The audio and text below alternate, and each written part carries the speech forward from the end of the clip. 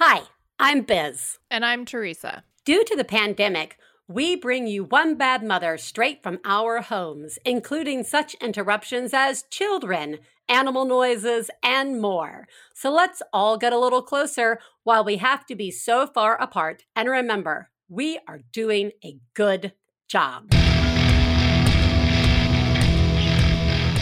This week on One Bad Mother, like my father before me, wait, maybe not just like my father and his father. We talked to Ben Brashares and Elizabeth Berglund about their children's book, The Great Whipplethorpe Bug Collection. Plus, Biz is on the move. Woo! This is a check-in.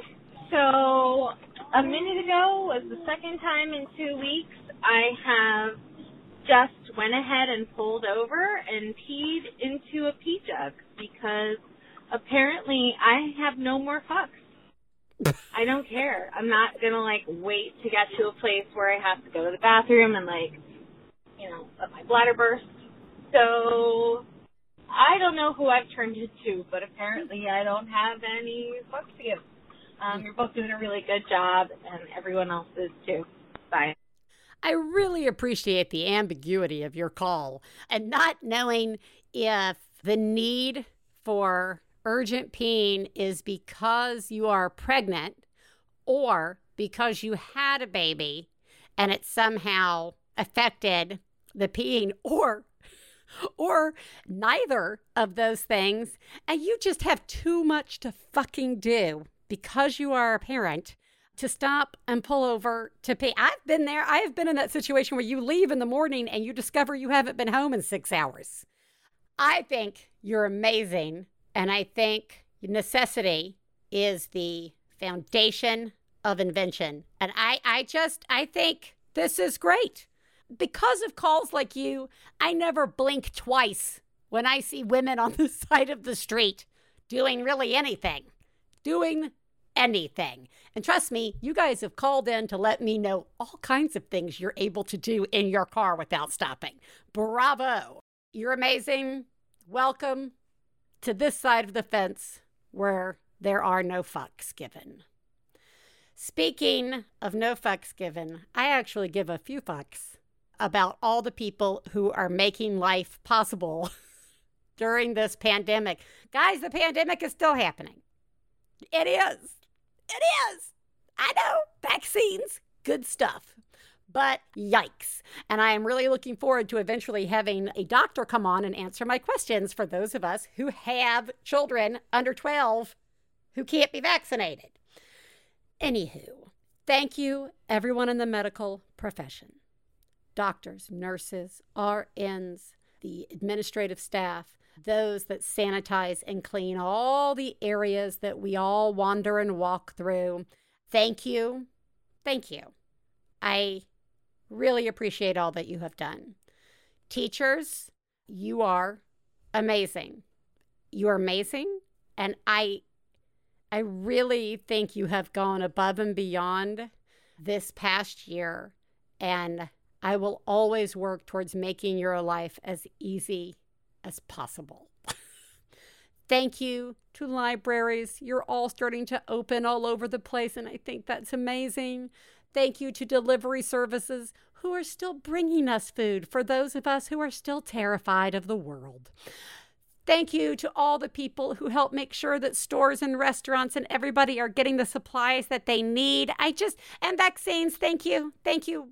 Vaccines, you're wonderful. Thank you to the people who are poking us.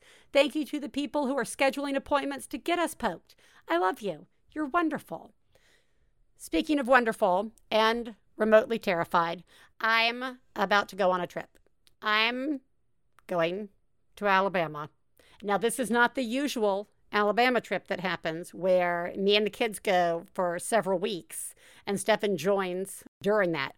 No, it's just me. And I'm meeting my sister there because, something I haven't shared on the show for a while is that I've been trying to get my parents moved out here to Pasadena to live with us. Not in the house, because no one wants to live in the same house in my family. But we're going to try and build a little house in the back and stick them there. And that's just been a big, complicated shit show of stress and not happening stuff. Well, now it's going to happen. It's coming. So I am so very excited. They're going to be out here in a couple of months, but this is the trip where Helen, Michelle, and I go down and help with any last minute final packing, garage sales, selling stuff. I'm freaking the fuck out because I'm going to be on a plane. I'm going to be in a hotel, and I'm going to be running a car. I have 3 tubes of hand sanitizer to just like have on me at all times. I have very strong masks, and I'm just really, really nervous that I'm not going to be able to do this. And I used to love doing this. Speaking of trying to recapture the greatness of the past, we are going to talk to the author and illustrator of the new book, The Great Whipplethorpe Bug Collection, about finding out who we are in the shadows of greatness.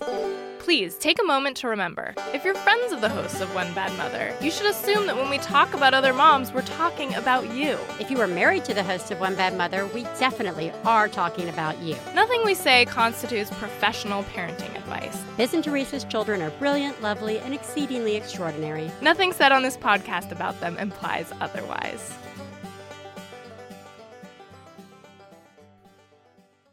This week, we are talking with Ben Brashares.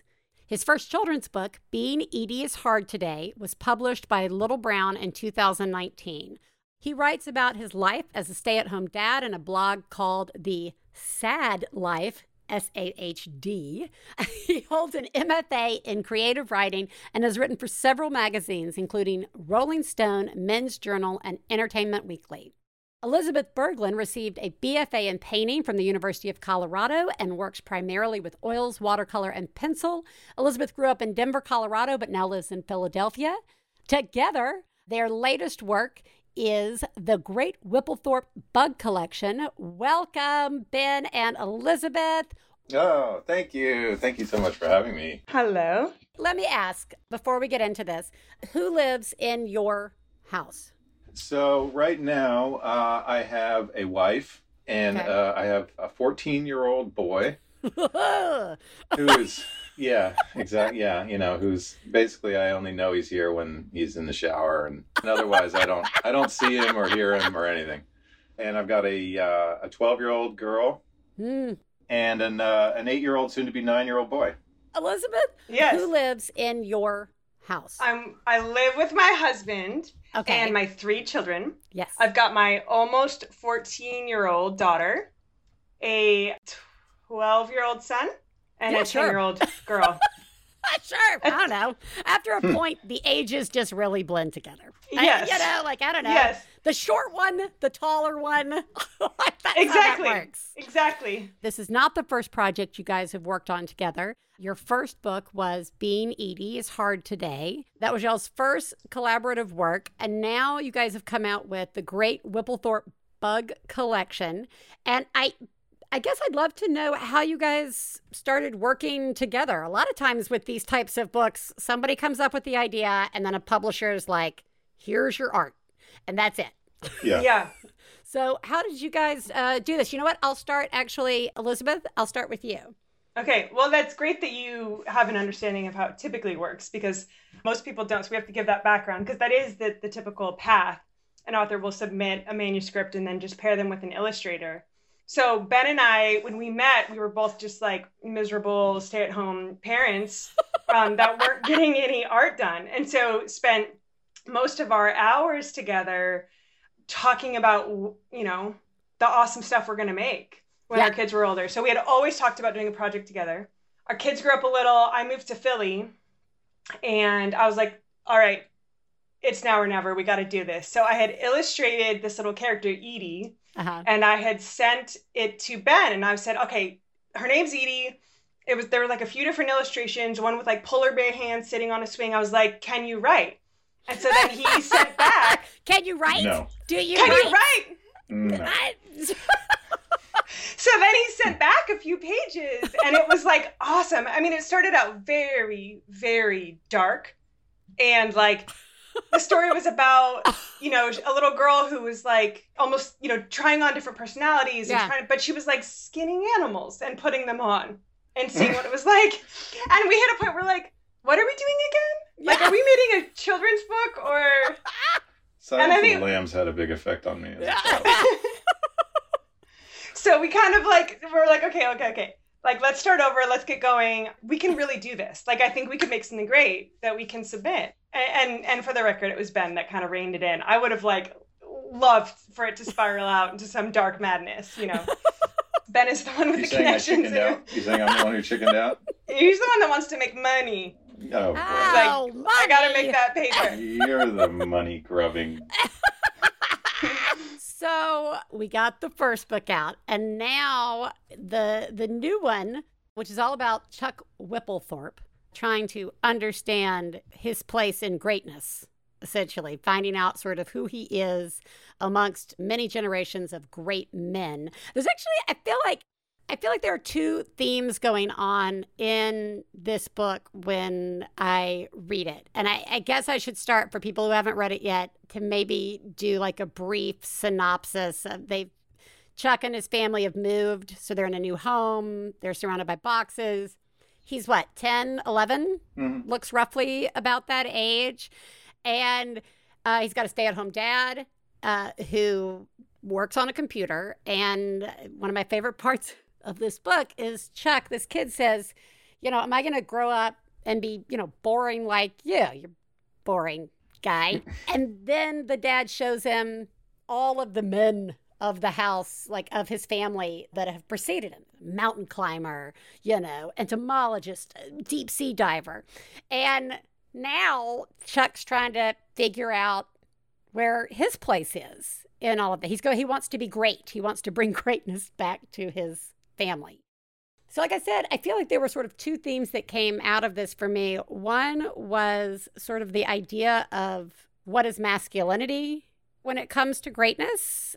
Also, just trying to learn how to be okay with yourself. So I want to start there. Talk to me about, Ben, I'm going to start with you. Talk to me about Chuck and this sort of journey for him. Where did you want to take him? Yes. So Chuck, well, both books, the Being Edie is Hard Today and Great Whipplethorpe Bug Collection, both are very much about identity and trying to find it. Edie was sort of a little bit more somber, a little bit quieter, more in her imagination. She's using her imagination to try and find it. Chuck's looking back on his, ancestry to try and find it. So for Chuck himself personally, I'm the youngest of four, so I've always been sort of trying to find my way in relation to my older three siblings. That's always been a big deal for me, to try and do something different from them, do something as good or whatever. But similarly, in terms of, my father, my grandfather and all them, there's some autobiographical elements there. I mean, during this time that we were writing and trying to think of ideas for how to best do this book, my dad was sailing across the Atlantic Ocean on his own little boat. And I was sitting there, on my laptop watching. I had this little app that could track his whereabouts, and I saw this little blip in the middle of the ocean as, my children are climbing on my head and screaming for that there's they're cats literally running starving around. to death. Yeah. You're not necessarily out on a boat braving it on your own. I'm not, I'm about as far from that as possible. And partly by design, I think I'd lose my mind if I was out on a boat in the middle of the ocean. So, we end up with our lives that we choose, right? So he's running from his demons out in the middle of the Atlantic Ocean. I've got my demons sitting on my head. Right. No, but it's hard to say, what compels a person to do these things. But I found myself thinking, gosh, is this going to keep going like this? Are my poor kids going to be even I wanted to use the word worse, and that was a point of contention a little bit with the publisher, with the editor. And we changed it to, are getting a lot less great, which makes more sense. And it ends up being better for the book because it's about the great Whipplethorpes. Yeah. And so eventually I was thinking, gosh, that's kind of interesting. Are we devolving in some ways, or are we evolving? And of course it's both a little bit. We don't have any more continents to discover, any more giant land animals to go make extinct. Well, we can always find something to make extinct, Ben. What are you talking about? We'll keep going. We'll keep working on that. I want to stop there and say that, like, those sorts of notions of what greatness is, right? Like these notions of invading lands that may not be ours, or, slaughtering animals, and, these ideas of what made a person great or a different generation great, that's not always true. And in fact, I think, like, this generation of kids are really sitting in a place of unpacking what that means and what that looks like. And my youngest, Ellis, who is 7, I gotta be, just to show you where I am in the world with mine, I haven't even shown him this book because there is a moment in which there is a dead bug.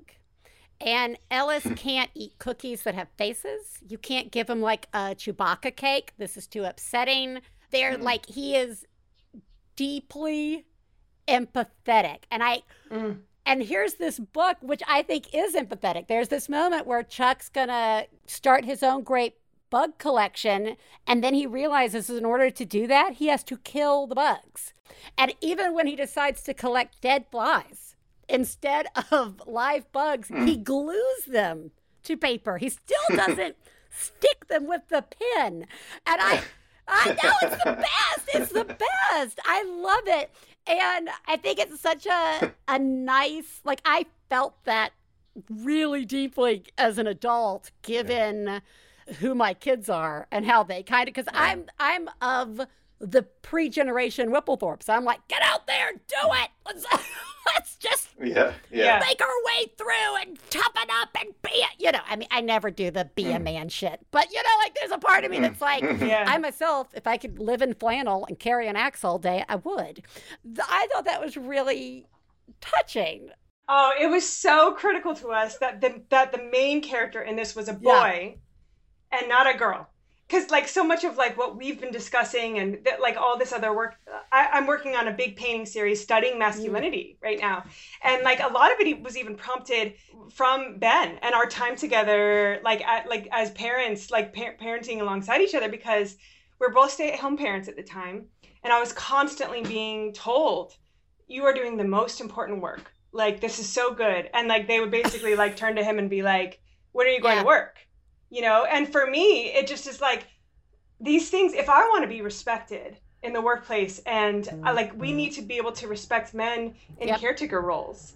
And I'm like, they have to go together. Like, you can't just, overwhelmingly, you can't just be like, make room. If I want the equality, then that has to be asserted as well when it comes to that role for men. I 100% agree. We always made an effort on the show to really promote that, because it's bullshit that stay-at-home dads, like, get shunned out of, like, mom groups and stuff, right? Like, they must be here to look at my boob. Like, it's like, I know. Or that dad is just bored out of their fucking mind and needs to be out and kill some time. So I loved that it was the stay-at-home dad with a son. And I'm going to now ask you about the art, because something else that jumped out, not only do I want to ask about the choice of the people not having color, they're colorless. I mean, they just have their outline, but there's no, they're like as white as the page that they're drawn on. Mm-hmm. But there's a page in which it's got the great Whipplethorpe men who have come before. And they're all, it's pretty colorful. So there's the great-grandfather, the great-great-grandfather, the great-grandfather, the grandfather, and then the current dad. And the current, like, there's, like, the explorer, they got all this stuff. And then there's the dad with the baby carrier facing front. What were those? The ergos? I don't know. Exactly. I tried strapping my baby to me a million ways, and none of them worked. Yeah. Which is colored, which is it's just like this very pronounced piece of equipment on the dad. Talk to me about illustrating this and these choices. Yeah, I mean that spread has come up multiple times already, really? Right, Ben? It just because, as you pointed out, stylistically it's different than the rest of the book, and that spread gave me more trouble than any other spread. I mean, I must have redone it so many times because, stylistically, as you noted, the characters are all in negative space, and all the colors in the background, and it's making them pop in that way. And all the characters are also in profile. And I wanted these like really clean, simple lines, and initially had done the portrait page just like that. All of them were like in profile, and it just didn't, it matched the style of the rest of the book, but it didn't read like a portrait.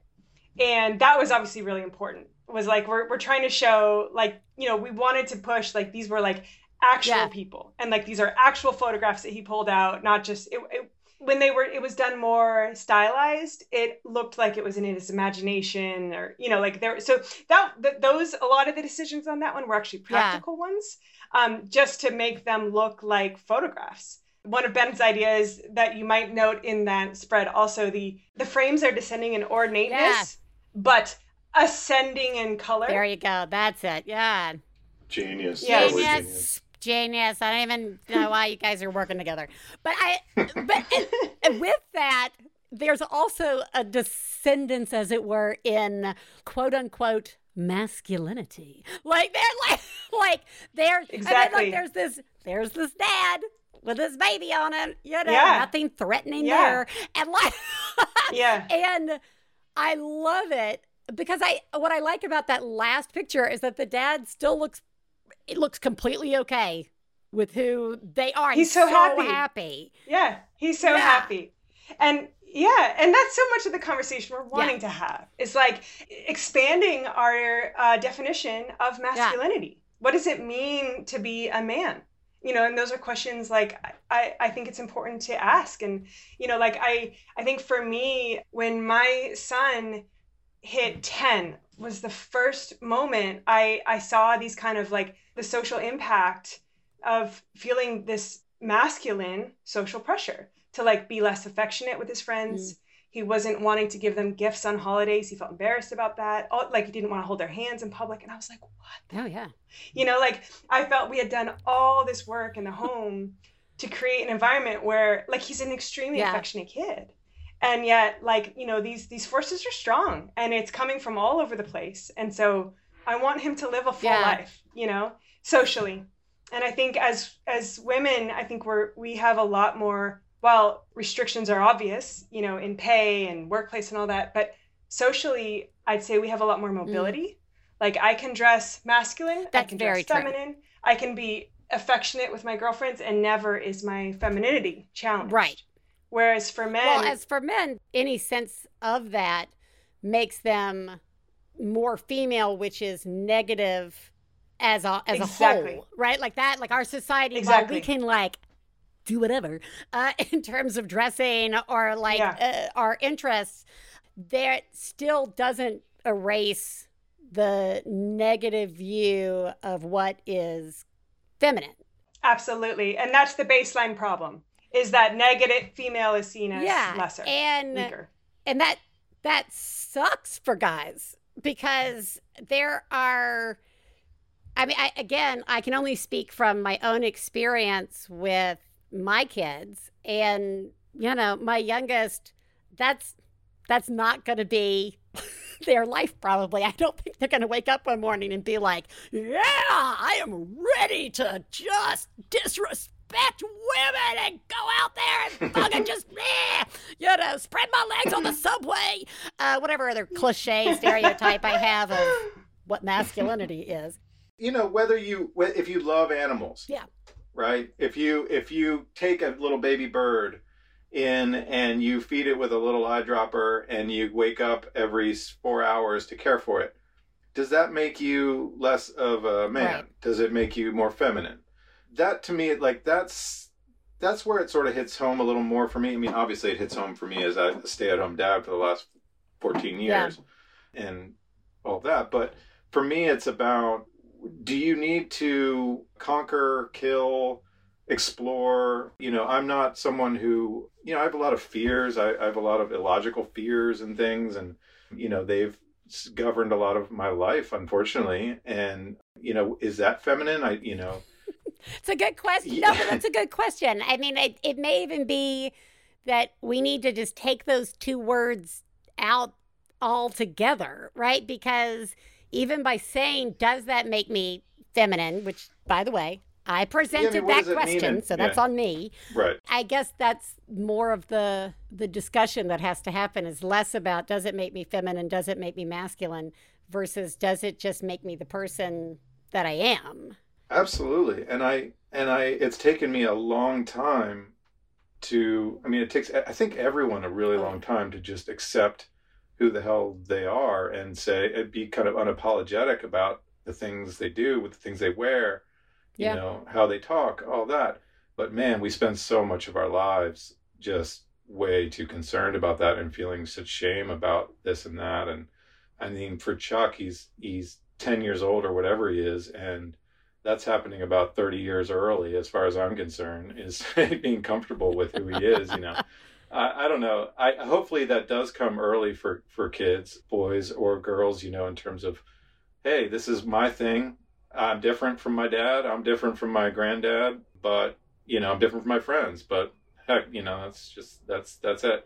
And as parents, that's like the best gift we can give our kids, really, is just have the confidence to be able to do that. I know that as a parent, I went into this like, oh yeah, mine are going to be like this, and this, and I'm going to do this, and never going to be a princess in this house, and we just princessed it out.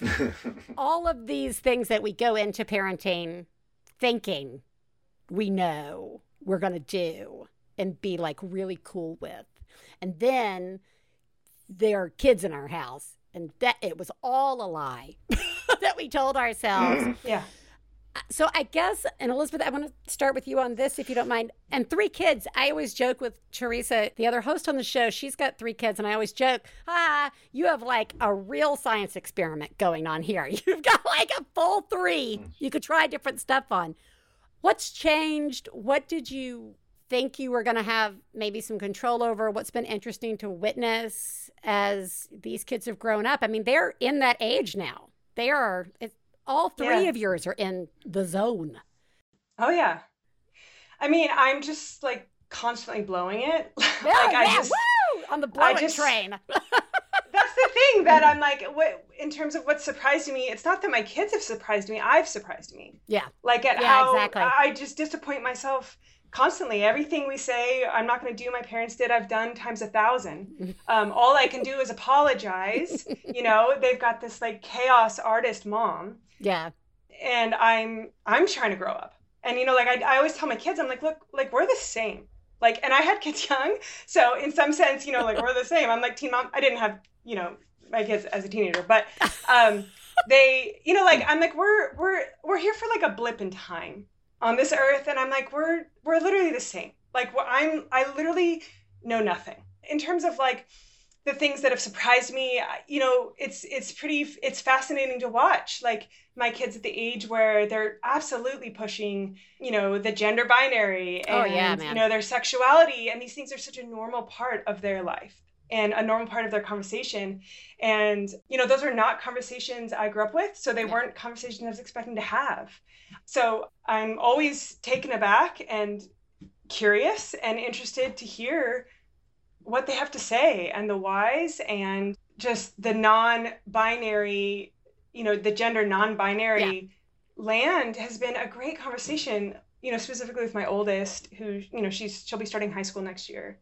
And most of her girlfriends are non-binary and identify as bi. Yep. And that's been fascinating. And even, that's happening out here in Pasadena as well, with mine going into the 7th grade. They just they're outgaying each other as much as possible. And it's no longer about like, it's not a thing. It's no longer what it used to be when it comes to like, it's really different. And I'm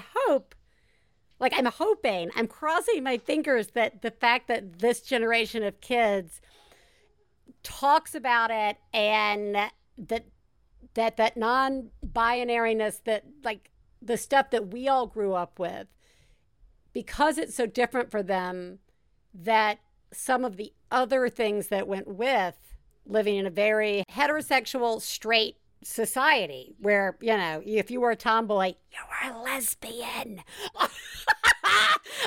Things like that, that maybe those other sort of traditional aspects of... Yeah. I mean, I can't imagine this book 20 years ago or 30 years ago.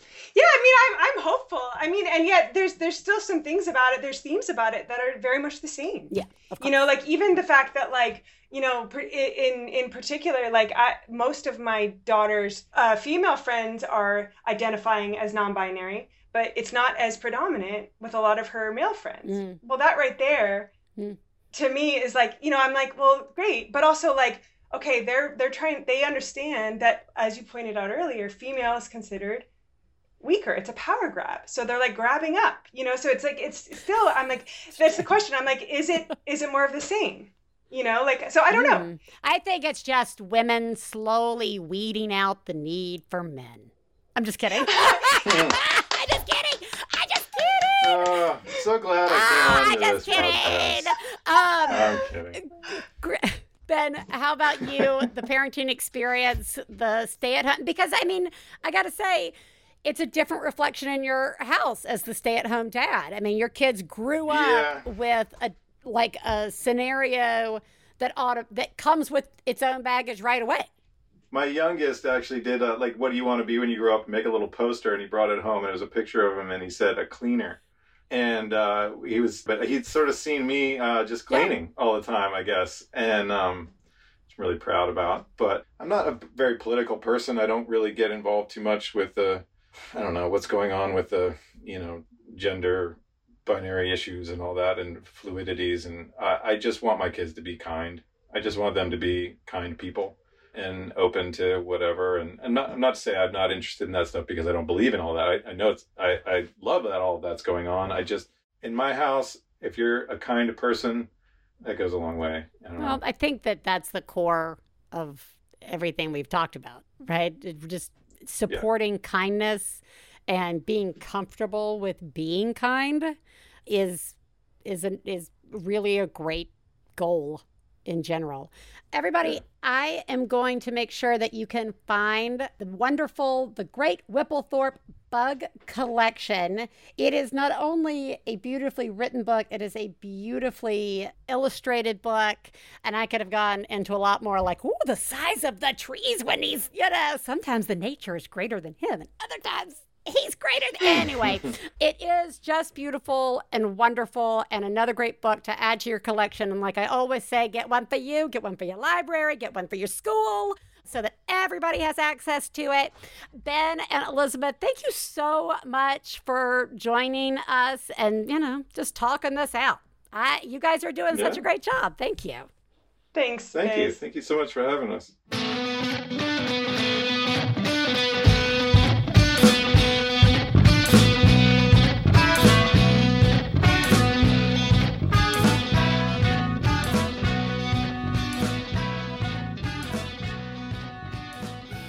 One Bad Mother is supported in part by Storyworth. And if there's ever been a year to make the dads in your life feel loved and appreciated on Father's Day, it's this one. Wait, what? Father's Day is coming?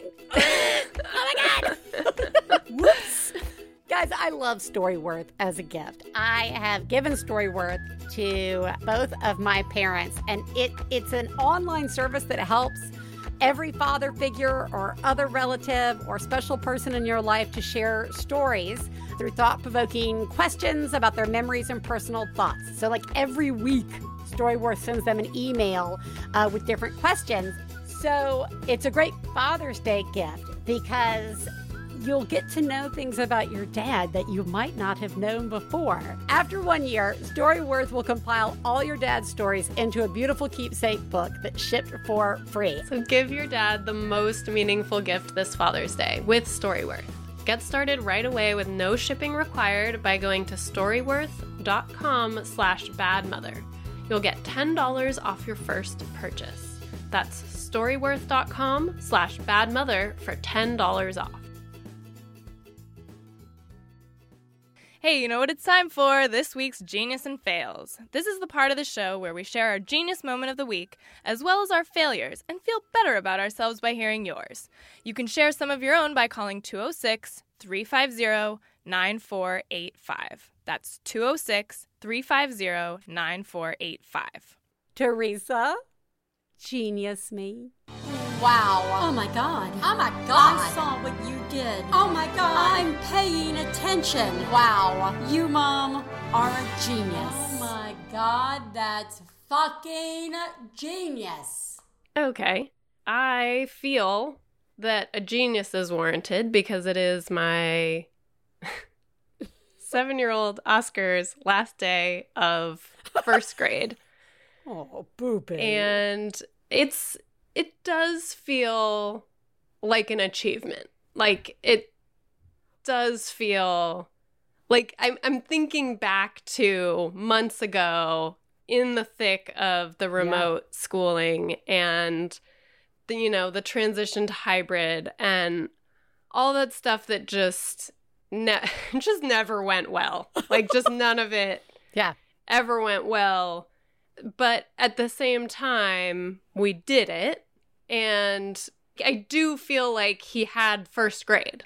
I do feel like he had first, you know what I mean? Like, I don't feel like the year was lost. I feel like he did kind of, at least, little first grade go to under first his grade. belt. Yeah. So it feels good. You are correct. That does deserve a genius. Even if Oscar had received no first grade. Yeah. This was a frickin' achievement just getting to this day this year. Yeah, I think so. I really agree with you, Teresa. You did such a good job. Thank you. You are welcome. Okay, so I got to try and make this a short story, guys, but oh well.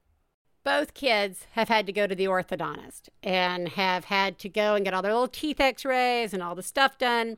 And with Kat, they have recommended, along with the braces, pulling teeth, 4 adult teeth. This has been said to us before, when we should have done braces 2 years ago. And I don't want to pull the adult teeth. Does Kat have too many adult teeth? No, they don't have too many adult teeth. They say that there's not enough room for the teeth as the mouth develops. And so they want to take the teeth. Now, guys, I mean it. It is okay to not share orthodontist stories with me because because this is not part of the genius. The part of the genius is I have a long history of tooth loss. Yeah. I don't have many of my adult teeth. Many. I'm sorry for laughing. It's actually not funny at all. It's funny. It's not okay. It's funny the way you say it. Yes, because I've learned to cope with it. Yeah. So, big surprise, this experience is a trigger for me. Yeah. And I made the choice. I just sat there and I said, you know what? I'm not going to sign this stuff today. We're not going to agree to the procedure or any of this work yet. I actually have a specialist because I don't have many adult teeth. I see what is called a prosthodontist, somebody who specializes in prosthetic oral treatment. Yeah. And if anybody knows mouths and sizes and spaces and the benefit or necessity of losing adult teeth, I feel secure in this person giving me advice. And so I called them and I spoke to them and I said, these are my concerns. Of course, I want to do what is best for Kat, but I need your eyes on this. Yeah. And so they, of course, because we've been through a lot together, said, we'll call the orthodontist. We'll get all of the panels sent over to us and we will look at it and get back to you next week. Of course, we'll take a look. And here's the thing. None of this necessarily, I called my mother then right after that. And Mama was like, look, no matter what you wind up doing and no matter what the outcome, you will always, always question if it was the right thing. And that sucks. And I know that that's true. But I felt like I took the control where I could take the control. Yeah. To find the information from sources that I really trust. Yes. So that I can make a decision that I can live with. Yeah. And that is the genius. That is so good. It's so good. Thank you. Hello, this is Jennifer from Naples. I'm calling with a genius that may turn into a fail. I like to sew, and right now my girls are playing with stick magnets and picking up pins off the ground, but they're also taking pins out of the pin cushion and scattering on the floor and then picking them back up again. They're occupied, I'm sewing, we're all happy. But again, this may be a fail later. Thank you, bye. Sure, it's like giving your kid a mason jar in the bathtub. Right? Yeah. This is fun for now. Yeah, Yes. Look, the genius is that you recognized that you had a moment to do something you needed to do. Yeah. Sure, this could result in somebody getting stuck. Or, what? I would argue that this is less dangerous than the mason jar in the bathtub, actually. No. What are you talking about? I'm setting my mason jar fail as the, standard. Yeah. All right, fair enough. This is not as bad as giving your child glass to play with in the bathtub. This is more of oops, I spilled hot sauce on the floor. Do you think it's that? I don't even... Yeah, no, it's what I'm relating to about this is there's this thing that happens when your kids are some aged, like past toddler, like around, like a little older than toddler, where you start to realize like stuff that was like a huge no-no. Yeah. All of a sudden you're like, oh, well, they can hold, like if a kid finds a thumbtack and brings it to me, it used to be like, oh my God, you're holding a thumbtack. But now it's like, oh, thanks for the thumbtack. Thanks for picking that up. And like, I don't, like, the worst that can happen is like a quick ouch. Yeah. And then it's like, there's no. Oh, that ain't the worst that could happen. I know, just, They're probably not going to swallow it, right? Like, they're probably not going to swallow it. And then I lost my eye. Yeah. Okay. All right. Look, here's the thing. You're genius. Yeah, you're genius for accepting the risk for that moment of pleasure. Good job. Yes. Failures. Fail. You suck. Fail me, Teresa. I ate hummus that expired 2 months ago. Ooh. And I was eating it. Okay, it was Did one you of eat those it for a while? Kinda. So here's what happened. I got it from the fridge. I didn't remember that we had hummus, but it was unopened. And I thought, oh, it must be from like the last time Jesse went to Trader Joe's or whatever, like not that long ago. Well, it was from a prior trip to Trader Joe's. Yeah. And so I opened the wrapper. It looked okay. I was eating it. It did taste weird. Yeah. It tasted weird. Okay. And I was like, this tastes weird. Oh, well, I'm hungry. I don't have, I'm just going to eat some. It was like a rushing type thing. And then more time passed while I was eating it. And then I thought, I'm just going to look and see. Yeah. I probably had 3 tablespoons of it by then.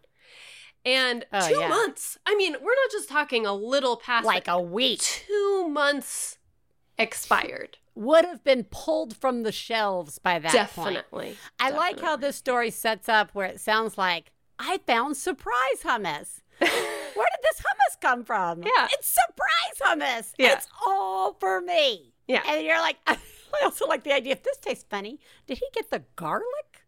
What is this? What is this? Did he get the... Is this like a fruity one? Is this do they make a fruity one now? Gross. Wow. I am so broken as a person these days that I'm not sure what could impress me as a fail anymore. I know. I'm like, hey, Teresa ate the 2-month-old hummus. Yep. I don't. Yeah, I know. Yeah. It's true. Well, you're doing That's just gross. You're just gross. Yeah, you're just gross. Yeah. Okay. I believe I have mentioned that we've been tearing up the backyard to read, and how the joy I have gotten from being out there. In fact, during the drive, some of you watched me tear it up and find treasures and all this kind of fun stuff.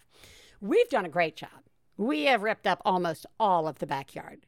And as I mentioned at the beginning of the show, my parents are officially moving out here, and we are now officially deciding to build a little house in the backyard. So we can't do any of the work that we were going to do on the backyard.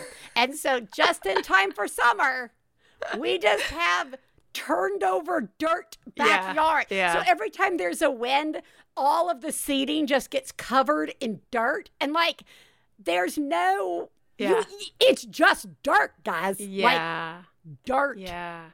Dirt. Yeah. It's not. That's not It's where not you want anything. to go It's not and anything. hang out. Yeah. Yeah, no.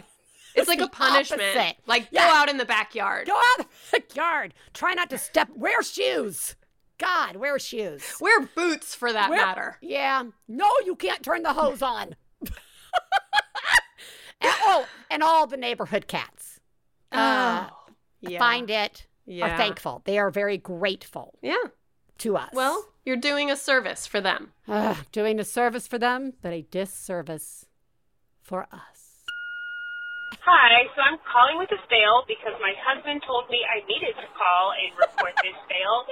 We stopped at the bookstore with our 22-month-old daughter while we were waiting for our pizza to get finished, and I walked out, I put her in her car seat, and her dad was coming out at the same time of the pizza place, and he usually rides in the back with her, and so I just started driving because I assumed she was fastened in, and we got, I don't know, a little ways down the road, and she's just turning around in her car seat like there's no tomorrow, and we're very confused. And then my husband says, "Did you not strap her in?" And I had not strapped her in, and we would have just driven home without our daughter being strapped into her car seat. So I am failing, and he's here to co-sign. Yeah. Thanks. You guys are doing a great job. I like that he's there right now next to you, and he's like, you better call this in. Yeah. Forgive me, Father. It has been 10 months since my last confession. Yeah. Hey, also, supportive dad, this could also have been your fault. I feel like it's everybody's fault. It really, actually, yes, it is everybody's fault. Well, obviously, Teresa and I think that children should be buckled in. But I always like to share these calls because it's going to happen. Yeah. It's going to happen. There's a really good chance it's going to happen. I can remember days, though, where I was so, fried that I would be taking, Kat to school, and I didn't have Ellis with me. But I would have this sheer moment of panic that I'd left Ellis somewhere. Yeah. In a car seat, in a store. Yep. So I haven't, but you have failed in, I don't know, trusting that your husband would take care of it. And you are not alone. Let's be honest. You guys were just thinking about your pizza. I know. You were. That pizza smelled, that ride of shame smelled delicious. Yeah. You are the greatest mom I've ever known. I love you, I love you. When I have a problem, I call you on the phone. I love you, I love you.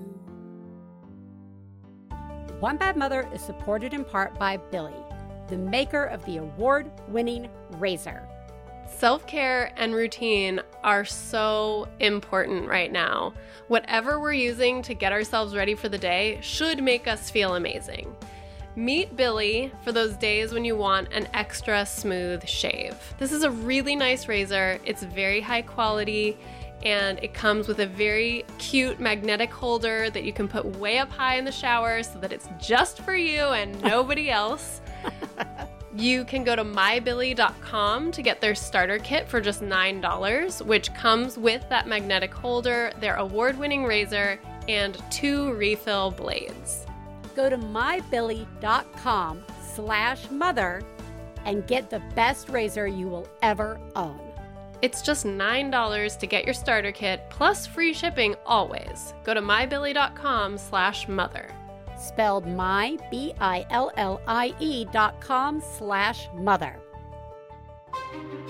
From the internationally acclaimed creators of Who Shot Ya comes the movie podcast Maximum Film, starring producer and film festival programmer Drea Clark as a woman bound by passion. I saw this 8 months ago on the festival circuit, and I loved it. Film critic Alonso Duralde as a man corrupted by greed. Why watch one Hallmark Christmas movie when I can watch 7? And comedian Ife Wadiwe as a man protecting a love that society simply won't accept. I think Pacific Rim is a perfect movie. And if you can't accept that, then I want you out of my life. From the makers of the movie podcast Who Shot Ya comes Maximum Film. That's right. We changed the name of our show to Maximum Film. But don't worry, we're still a movie review show that isn't just a bunch of straight white dudes. So tune in to Maximum Film at MaximumFun.org or wherever you get your podcasts. Hey, it's Jesse. What you're about to hear is real. Hey, this is Chris. Hi, Chris. It's Jesse calling from Maximum Fun. Hey, Jesse. I heard that you got into a car accident. Yeah, I was listening to Stop Podcasting Yourself, and I just laughed so hard that I slammed into a construction barrier. You remember what it was that was so funny? I will never forget, I'm sure. They started talking about Vegas and the, if it happens here, it stays here, and that slogan. And Graham was talking about, wasn't there some other slogan for another commercial? Oh, it was like a commercial for food, and it said, like, whatever's in there stays in there. I can't remember what it was, clams or something. Clam?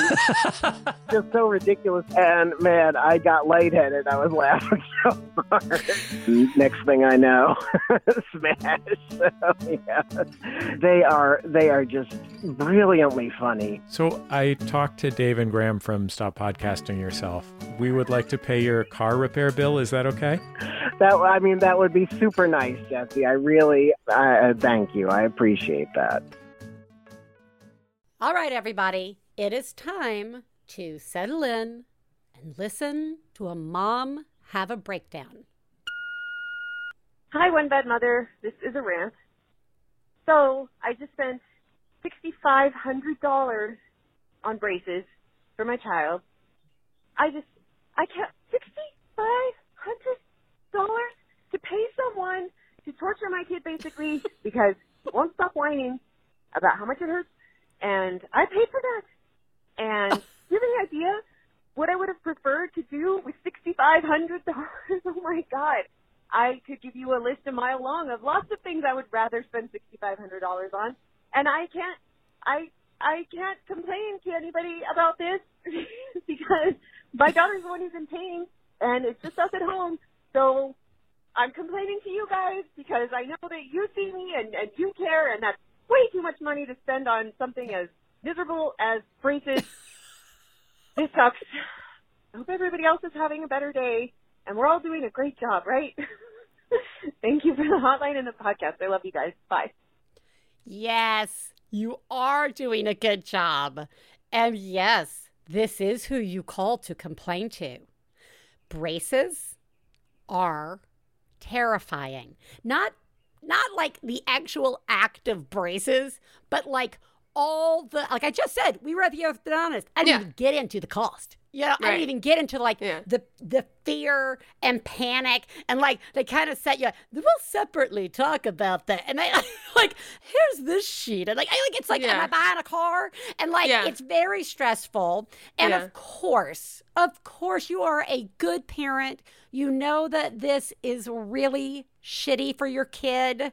That just shows what a good job you are doing, but that does not alleviate the stress of that cost. it's really, you're right. I think we should actually set up a thread of just what would you spend that $6,500 on if not braces? I would love to read that. Yes. Yeah, I would spend it on candles that smell good. Not $6,500 worth, but like, That's one of the items. One of the items. Yeah. Some wine that I like. A weekend at a nice hotel. Yeah. What would what's the top of your head? You have $6,500. You don't have to spend it on your kids. What? Oh, well, I'm just thinking, I was thinking assume you have to spend it on your kids. Like, let's like go to Disneyland or let's go to Hawaii or something. Like, all right. Fair enough. The pandemic's ruined you. Oh, yeah. Don't spend it on your children. You spend it on yourself. What is that? What is self? I don't know, but I am willing to use that money to find out. Great. Look, you're doing a very good job. It's such a stressful thing that you're going through, and you have to there really is a point when you've had to do something for your kids that they need to do for, medical reasons or whatever, like braces. And you have to be able to have the space to listen to them complain about it, because that is their right. At the same time, I know there's also that place of, okay, I've heard that. You're right. I've heard it. You get 3 days to complain, and then after that, I don't want to hear it, right? There's no, cap, for that. And so you've got to, I don't know. I think you're amazing. Yeah, you're doing an amazing job. You really are. And that is so rant worthy. That is exactly the kind of thing where you, do it, and you do it because you feel like you have to, and you know and you know it's the right choice for you, but that doesn't make it fine. You still need to rant about that in order to get through it. Everybody, you are all doing a great job. I feel like we are evolving past what did we learn today, and we need to get straight to the heart of what this show is all about. And that is reminding you what an absolutely excellent job you are doing, because you are. As always, we'll link everybody up to where they can find out how to get copies of the Great Whipplethorpe Bug Collection, as well as all the other resources we tend to list in our show notes to help get through this wonderful pandemic. You're all amazing. Teresa, you are also amazing. You are doing such a good job. Thanks, Biz. So are you. Thank you. And we'll talk to you next week. Bye.